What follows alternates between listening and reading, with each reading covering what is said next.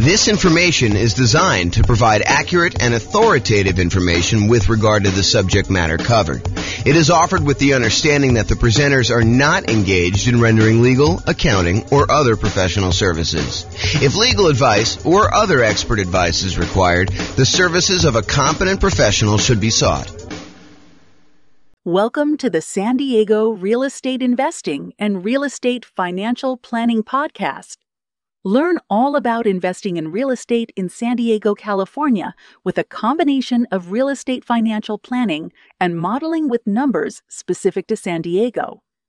Plus, syndicated, more generalized recordings of live and pre-recorded real estate investing classes. Not all of them specific to San Diego. Be sure to stay tuned after the podcast for a message from our sponsors.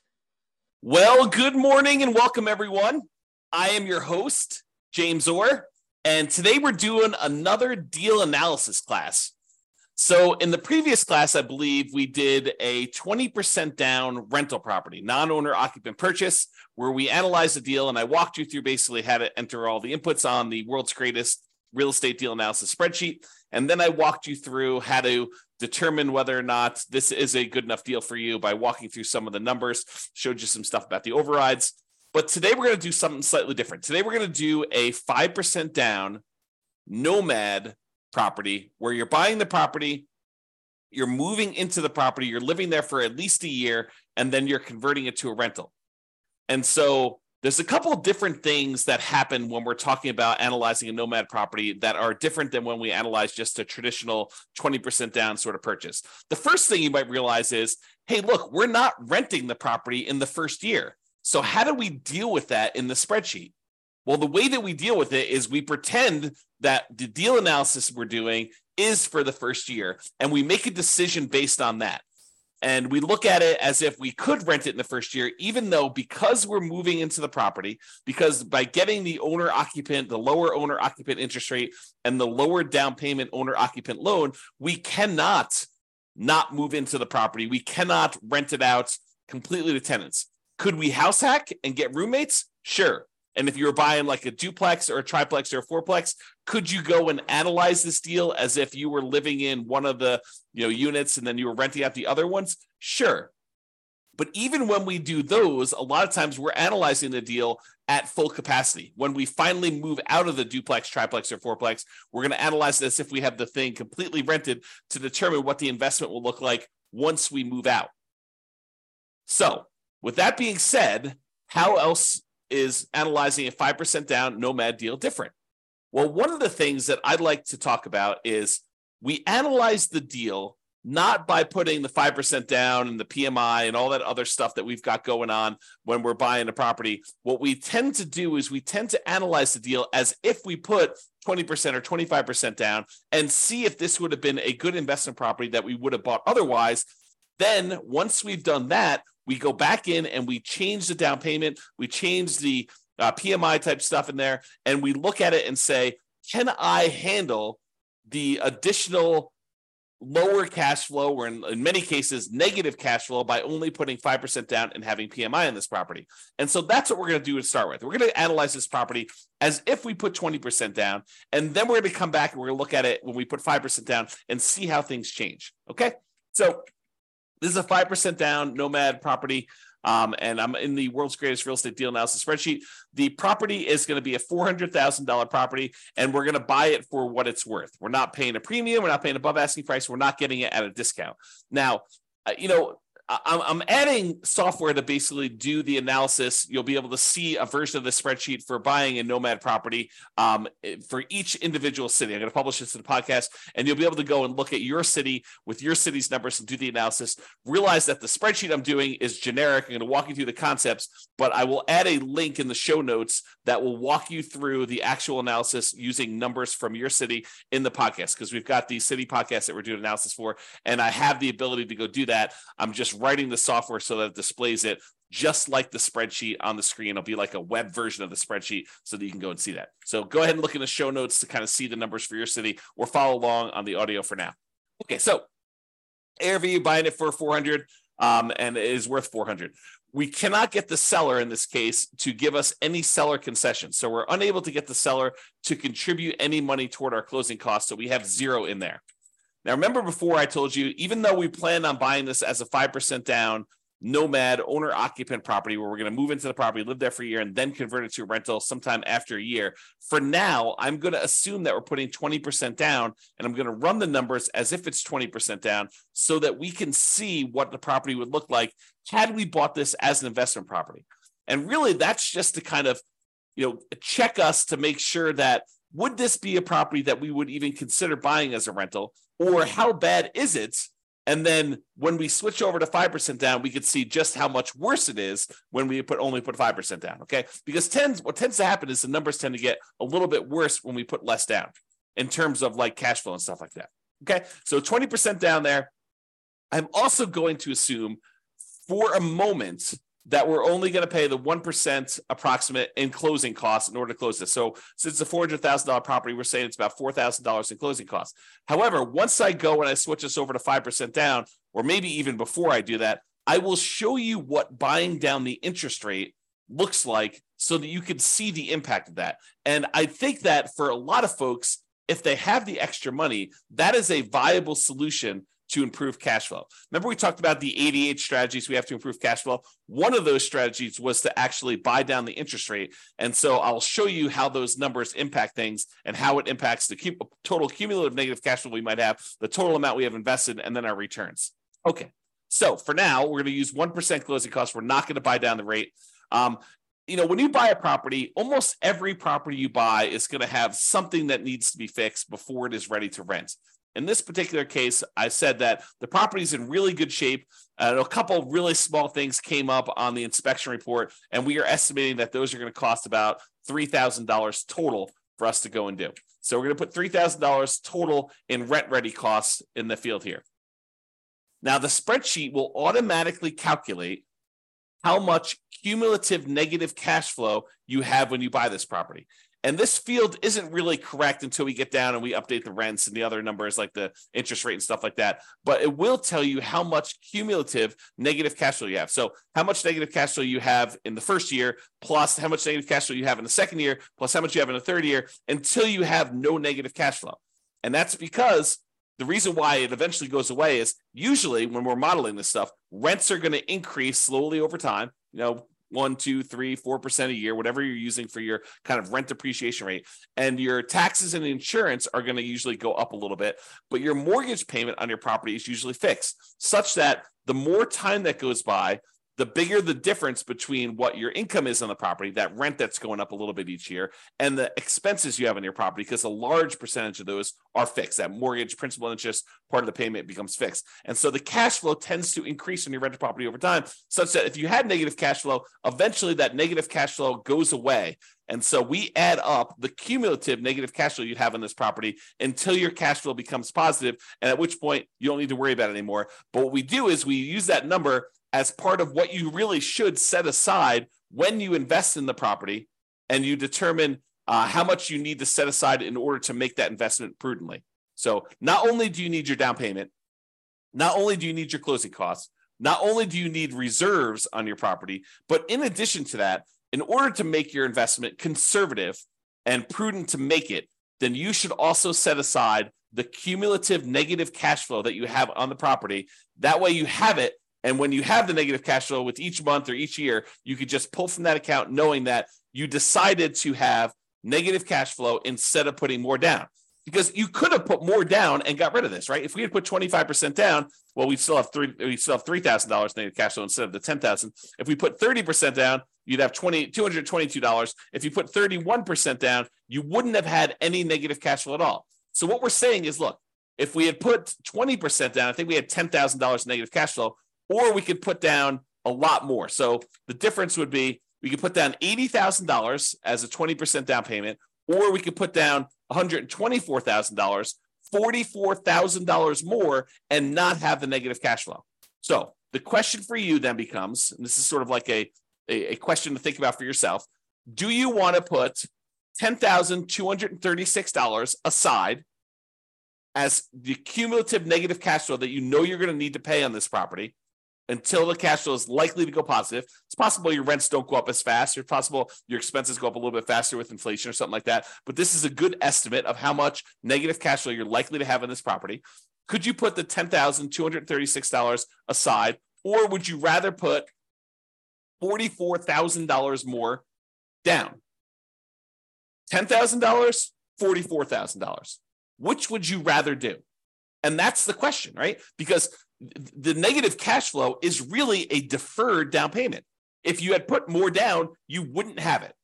But in this case, we're choosing to put less down, and we're choosing to accept this negative cash flow. And you'll see that comes up again when we put the 5% down, because when you put less down than 20%, it becomes even more negative. Okay. For now, though, I'm going to just kind of keep this here because it's actually technically not this negative. You'll see here in a second. Then this shows you like the total amount you have invested, the closing costs plus the down payment plus this cumulative negative cash flow plus the rent ready costs in order to purchase this property. It shows you that you'll need to have about $97,000 or so to do that. Calculates that you're doing a $320,000 loan, buying a $400,000 property, and we're using the 20% down for now. Interest rates right now for about 20% down are somewhere in the 7% range. You can go call your lender and get that rate. We have a whole class on how to do that. And then the term, we're doing a 30-year loan, 360 months. For now, because we're putting 20% down, we don't have any PMI. So I'm going to put 0 for PMI. When we put 5% down, I will change this and I'll put in a number for private mortgage insurance. Remember, private mortgage insurance is insurance that you pay to protect the lender in case you default because you put less than 20% down. If you had put 20% down, they wouldn't ask you for it, okay? But because we're putting less than 20% down, you've got that. And then PMI would drop off when the loan to value became 80%. Now, monthly rents. So the monthly rent of this property is $2,850. So we put that in there. Now you can see that because it's $2,850, the cash flow on the property is slightly positive, and we no longer have any cumulative negative cash flow. So, I'll go through these other expenses, but the question I'm going to ask you is, look, this is a property that if you had put 20% down, it has the tiniest bit of cash flow. And in some markets, that's what we're looking at. That's the reality of our current marketplace, where in some markets where you put 20% down to buy an investment property and you're lucky to be break even at this point, right? That's what happens when prices go up a lot, interest rates go up a lot, and rents go up, but not quite as much as the property prices and the rents and the rents have gone up. So in some markets, that's what you're seeing. Other markets, you're like, James, this is crazy. Putting 20% down, not making any cash flow. You're talking, you're crazy talk there. I'm always making cash flow, even in my market, even in our current conditions. Yeah, some markets you totally can do that. In other markets, you're going to be way negative, even with this, right? Even putting 20% down. Okay, so each market's a little bit different. Go check the show notes. I'll link directly to your deal analysis. You'll be able to go look at that. All right, if we had any other income, we'd put that here. The vacancy rate, we're starting 60 to 90 days before the current tenant moves out of the property. And so our vacancy rate is going to be about 3%. So we're going to test the market. We're going to start a little bit high on rent, and we're going to bring rent down very aggressively until we're able to fill the property before the lease on the previous tenant expires. We're going to have everything lined up, ready to go. So the vacancy rate is really those unusual situations where you have an eviction or something like that going on. Property taxes, in this case, it's 0.56%. So we've got that calculated there. Property insurance, about $1,400 a year. And I have a property about this value, so those are about right. $350 for HOA per year. And then the tenant's paying all the utilities, so you're not paying any of those. And there's no other expenses. You're not paying for snow removal or mowing the lawn or anything like that. This is just a straight up single family home where the tenant is paying for all the expenses to do that. I've said 10% of the gross rent set aside for maintenance on the property. I'm assuming that you're including the CapEx in the maintenance. And so we set aside $0 extra for CapEx. This is probably not reality. You probably should be setting aside additional money for CapEx in your property. And so you probably should use the CapEx spreadsheet that we have to estimate what your capital expenses are going to be based on the property and when you bought it and how old everything else is. That's what that advanced CapEx spreadsheet does for you. And I've assumed that you're self-managing the property. If you had a property manager here, it'd be negative, significantly negative. And in this case, I'm assuming that you're managing it yourself. Then we estimate the percentage of the purchase price that is the land value, so that we can then calculate what percentage, what value of the property is your building value. That way we could use the property type, which is residential in this case, to determine what your cash flow from depreciation is, your tax benefits from owning this property, your depreciation benefits, so we can calculate a cash flow from that using your effective income tax rate. Okay. And so we have all that in there. Now that we've got all the numbers in there for a 20% down payment, we're looking at this and we're saying, look, if I were going to go buy an investment property, if I had 20% down and I wanted to go do this, would I buy this one as a rental? Now, there's all these trade-offs you're making when you're doing Nomad, right? Sometimes we could find an amazing deal, but it's not one that we would be willing to move into and live there for a year or more. So you could go find a property in like a rougher neighborhood or a better cash flowing neighborhood, a neighborhood that is not one that you would be willing to move in with you and your family for a year or more, and you could get improved numbers. But because we're doing Nomad, and maybe this isn't as nice of a property as you would like to ideally live in with your family, but it's sort of a compromise between the really nice properties that you would love to live in with your family versus the probably rougher neighborhood, rougher property that you would buy as an investment property. And because we're trying to merge these strategies of you're living in a property for a year and then you're converting it to a rental, we're sort of meeting in the middle. We don't want to go buy a property that would not make a good rental just because it's a Nomad property, nor do we want to go buy a property that's so rough that we're afraid to live in the property. You don't want to do that. You probably don't want to rent that to someone either. But the idea is you want to kind of like hybrid these. And so a lot of times we're looking at this property and we're making compromises. So we're just looking at this and we're saying, look, would I go buy this property? Well, it's got $21 a month in cash flow.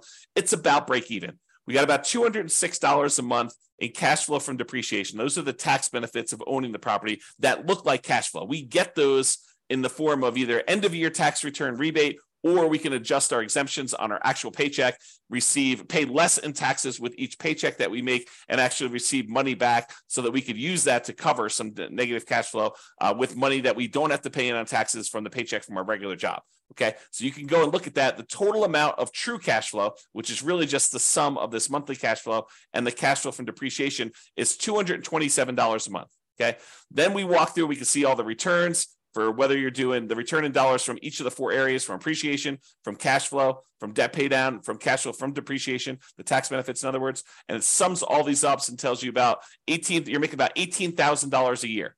The total return on investment is about 20.66% if we ignore reserves.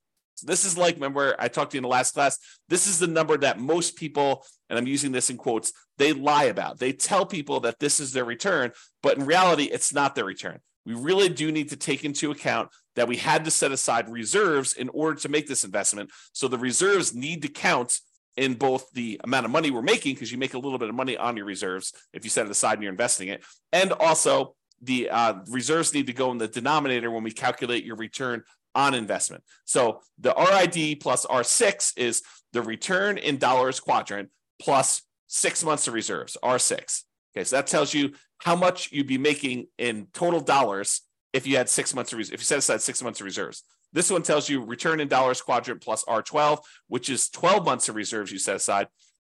And you can see with the 6 months of reserves, you're making about $18,304. So a little bit of that money is coming from the return on reserves. And then if you put aside 12 months of reserves, it's $20,608. So you could see the total amount increase a little bit more to account for the return you're earning on the reserves. Now, when we look at the dollar amounts, either the $17,974, the $18,304, the $20,608, the returns we're getting with no reserves, 6 months reserves, and 12 months reserves, and we divide by how much we had to invest in order to, buy this property, you can now see the total return on investment when you don't have reserves, when you have 6 months reserves, and when you have 12 months reserves. So when you don't have any reserves, it's 20.66. When you have 6 months of reserves, it's 17.69. And if you have 12 months of reserves, it's 17.18. And you can get a feel for the overall returns you're seeing when you're doing this. So you're looking at this property and you're saying to yourself, okay, would I buy this if I had 20% down? And you've analyzed all the deals in your marketplace and the ones that you would also be willing to move into, which is sort of the criteria for doing Nomad. You're like, yes, this is the best deal that I can find in my marketplace right now with the current market conditions and the current interest rate. And so this is the best that you found. That's the sort of criteria that we have, and it's available. I think I might pursue this. Okay. Now that you've decided that this looks like a good enough deal, it's the best one you've seen, it's the one you're really going to pursue. Now we go and we look at putting 5% down, and we determine, are we willing to stomach this extra negative cash flow? Are we willing to deal with this? Okay, so now we're going to go through, we're going to make some adjustments. Price is the same, purchase price is the same, still not getting any seller concessions from the seller. However, we're not putting 20% down anymore, we're putting 5% down, okay? So that changes it. Before we were at $80,000 in down payment, now we're only having to come up with $20,000 in down payment. Still have 1% in closing costs, about $4,000. Still have that $3,000 in rent-ready costs because we're trying to do the get the property ready to rent, has some repairs that needs to get done. Now our cumulative negative cash flow, before it was, I don't know, 10. Oh, actually, it was zero when we put 20% down because we increased the rent. But when we had the rent lower, it was $10,000, which really isn't relevant here. But in this case, it's $15,000 negative, right? If we had put, let's see where when it goes away. We had put 16% down. Let's see, 17%, 18%, 19%.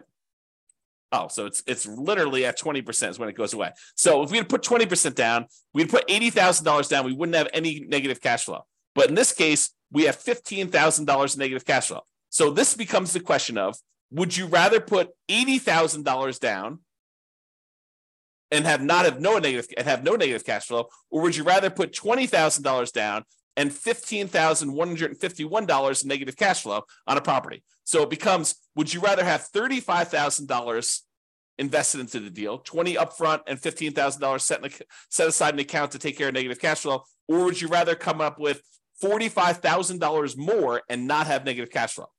That is the question as of right now. And so that's part of the decision. Now, cash flow is ugly. In the first year, it looks like negative $378 per month. That's ugly. And even when we take into account the cash flow from depreciation, we're still negative $172 per month.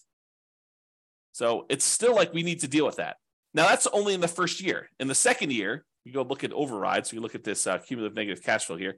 Everything is overridable. That's a word. And so let's look at cumulative negative cash flow. So in the first year, it's about $4,500 in negative cash flow. In the next year, it's about $3,700. In the year after that, it's about $3,000. Then about $2,100 and change. Then about $1,300. Then about $430. By the time you get to year 7, there's no negative cash flow. And this sums up to be $15,151 total. Okay. And so we can go look at that as to how negative cash flow is going to be. And that's just rents going up a little bit, 3% per year. Might rents not go up 3% per year? Absolutely. But we're modeling it like that. And I think this is reasonable. It's a reasonable assumption and much more conservative than not setting aside this number to have cumulative negative cash flow. Okay. So that's why we're doing it this way. So before, when we had 20% down, our total amount that we had invested in the deal was $87,000. Now that we're putting 5% down, the total amount we have invested is $42,000, which includes setting aside that money for negative cash flow. So it's less than half, okay, by putting the 5% down, if you think about it that way. All right. So the mortgage amount now, because we're putting 5% down, is $380. Now the mortgage interest rate is not 7% anymore. We're doing owner occupant, and it's probably in that 6.75 to 6.875 range for doing the owner occupant rate now with that. And we've got PMI. And PMI right now, 0.38. There we go. So you call up your lender and you'd find out from them how much private mortgage insurance is going to be. Or we just did a class yesterday on all the factors that go into calculating what PMI is. And then we're going to do a class, I think next week or the week after that, on how to actually calculate it using a rate sheet from a private mortgage insurance company. But I went and I looked it up before class today. It's 0.38 for someone with really good credit, doing a 5% down loan, solo. So 0.38% is what we use for that. So it's about $120 a month in negative cash flow on this thing. So now our negative cash flow is a little bit higher than it was before because we changed the interest rate and now we have this PMI. And PMI is a factor in calculating the thing. So these numbers are now, I think before it's like $15,000. Now it's like $18,636. Or if you look over here, negative $467 a month or negative $261 if we take into account the depreciation, cash flow from depreciation. Okay. So we looked at these numbers and we saw all of these things here. Now realize there are several ways to pay PMI, right? We chose in this particular case to pay PMI monthly. We could have said to the lender, hey, Mr. Lender, Mrs. Lender, instead of you actually giving me a monthly rate, why don't you raise the interest rate on the overall mortgage? Give me a credit that you would then use in order to pay the PMI upfront, because you could pay it upfront as one big lump sum as well. Okay. And they may choose to do that. And they say, okay, well, if you do it that way, interest rates are going to be, 7.125, and you won't have this 0.38 at all. It'll be zero. And then you go look at that and you're like, well, that's worse. And this interest rate lasts forever. The PMI only lasts until I get to 80% loan to value, and then it drops off. So actually, I'm not going to do that. I'm going to go back to the way we had it before, 6.875 and 0.38.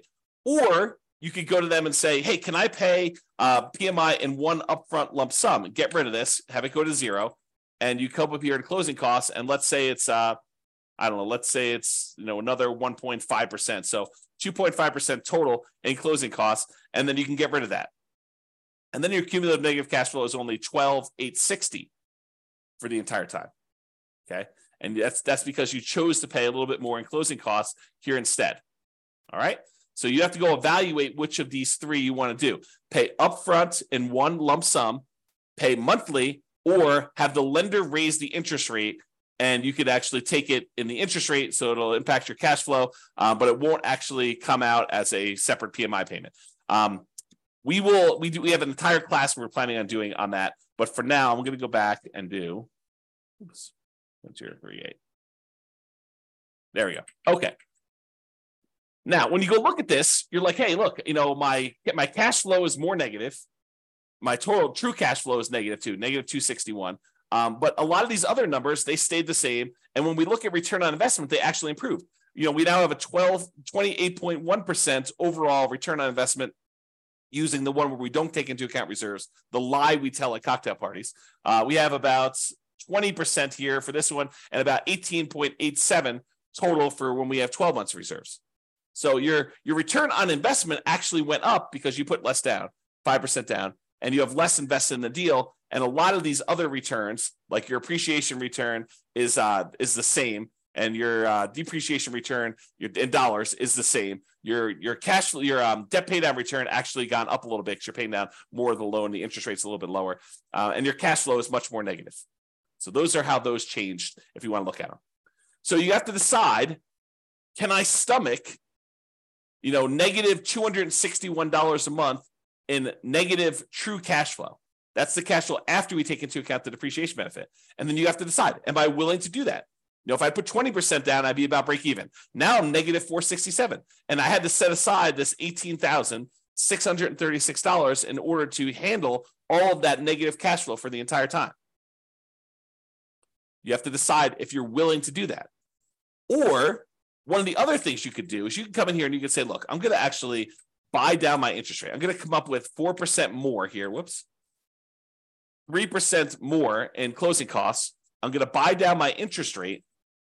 And I checked before the webinar here. And for 3 points, you could buy down your interest rates for a 5% down owner-occupant loan to 5.625. Still got PMI, but you're basically able to do that. Well, that changes your negative cash flow to be negative 158.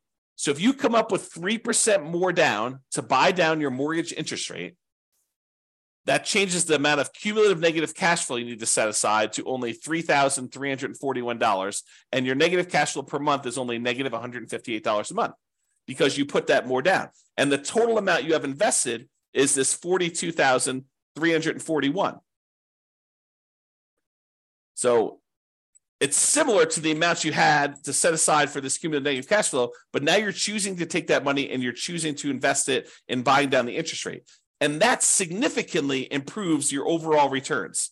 The dollar amounts of returns get a little bit better, but look at the number for your return on investment. It went from that, I think we were at, I should just go do this. It's 1%, 6.875, I think is where we were at for that. Yeah, so it's like 28%. And now when we go and we do this, it's 41.52% return on investment. It's 29.95 if you look at your return, including 6 months of reserves, and 26.33 if you look at your return, including 12 months of reserves. So the return on investment that you're getting is amazing.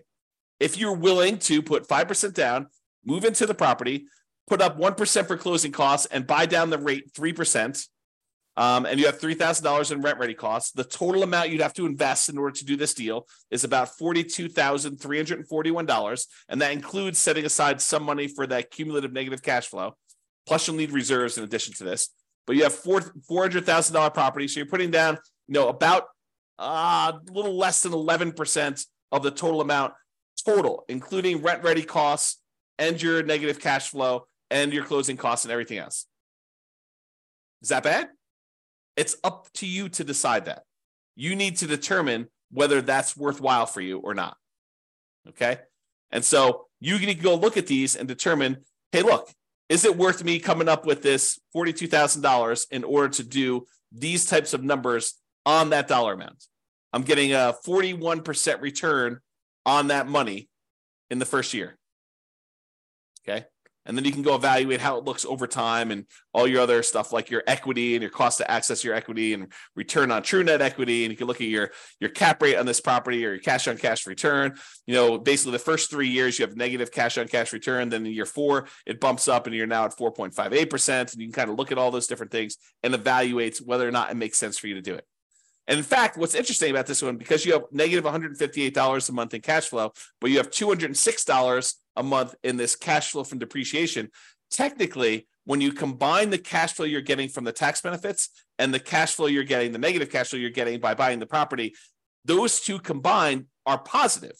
So it's not even really negative if you really think about it in terms of negative cash flow plus the tax benefits you're getting by owning that property. It's actually slightly positive. It's $48 a month positive, which is interesting. I don't know what the rate is. I didn't look it up for doing, buying it down only 2 points, but let's say that's, somewhere between, let's say that's, 6% even. You do that. So it's a little bit more negative. Returns are still pretty good, but they actually went down a little bit. Okay. So you can go evaluate that and see where you should buy stuff down. We have an entire class on buying down your interest rate. We have a totally separate spreadsheet for looking at where you should buy it down to and where it's optimal and how much it costs to do all that. But realize that really what you'll want to do once you get the spreadsheet, you figured out what you think is optimal, is run the numbers. Go put it in here and see how that impacts your cash flow, your negative cash flow, how much cumulative negative cash flow you're going to have and how long that'll last for, and then how your return in dollars looks in year one for, appreciation, cash flow, debt pay down, cash flows, depreciation, and your reserves, because you want to look at that. You should need to put reserves in there. And then your return on investment for year 1 or year 2. You can go look at all the different years in the overrides. So you can go look at your overall return on investment. Here's the returns in dollars for each of the years all the way through to year 40, if you want to look at it that way. And then you can look at also your return on equity quadrants after the first year. Because after the first year, we really want to know what the return you're earning on equity is, not necessarily the return you're earning on the amount you had to invest. All right. So that's all I got for you. Hopefully this was helpful in understanding how to analyze a 5% down deal. And, in some markets, these numbers are ugly, right? I mean, if this property was, $500,000, which is probably closer to what we would see in my current marketplace, these are much uglier. Yeah, I mean, you're at like almost negative $900 a month, negative $639 after taking into account the cash flow from depreciation. But, you still got, decent returns here. This is probably, what is this return? Let me look over here. It's the return from equity is 28.73. So I don't know. Those numbers still look pretty good when you kind of look at it that way, but it's really ugly. You need to have this negative cash flow side. And look at this. I mean, basically, you're buying a $500,000 property. You're going to put it when you figure out like the total amount you did. You almost have to put aside, 20% of the property with all the negative cash flow you've got. So you're putting down, almost like a 20% down payment to do it. That's pretty ugly. If you had put 20% down, go back to 1% closing costs, go back up to 7% for the loan amount, yeah, you're almost coming in $139,000 because you have $31,000 even with 20% down to get negative cash flow. So it can get really ugly in other markets when you're trying to do this. You may have to go put, whatever it is, 31% down or 32% down in order to get to the point where you don't have negative cash flow. Yeah, a lot. Yeah, it's probably 38 or 39. Yep. So a lot of negative cash flow, and that takes a lot to overcome. A lot of deferred down payment from not putting enough down. All right, so that's all I got for you. Hopefully you enjoyed this deal analysis and seeing how it changes when you're analyzing just a regular 20% down deal to now when we're doing 5% down deals. We will continue in this series of analyzing different types of deals.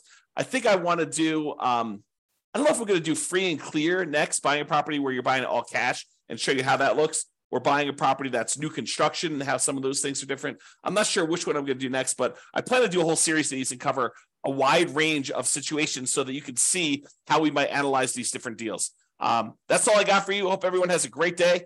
Bye-bye for now. With home prices up, mortgage interest rates up, and rents up, but not quite enough to counteract the higher prices and interest rates, cash flow on rental properties in San Diego is harder than ever. Book a call with the Real Estate Financial Planner to apply our proprietary 88 strategies to improve cash flow on your rentals. See the show notes for a link to schedule your call and improve your cash flow today.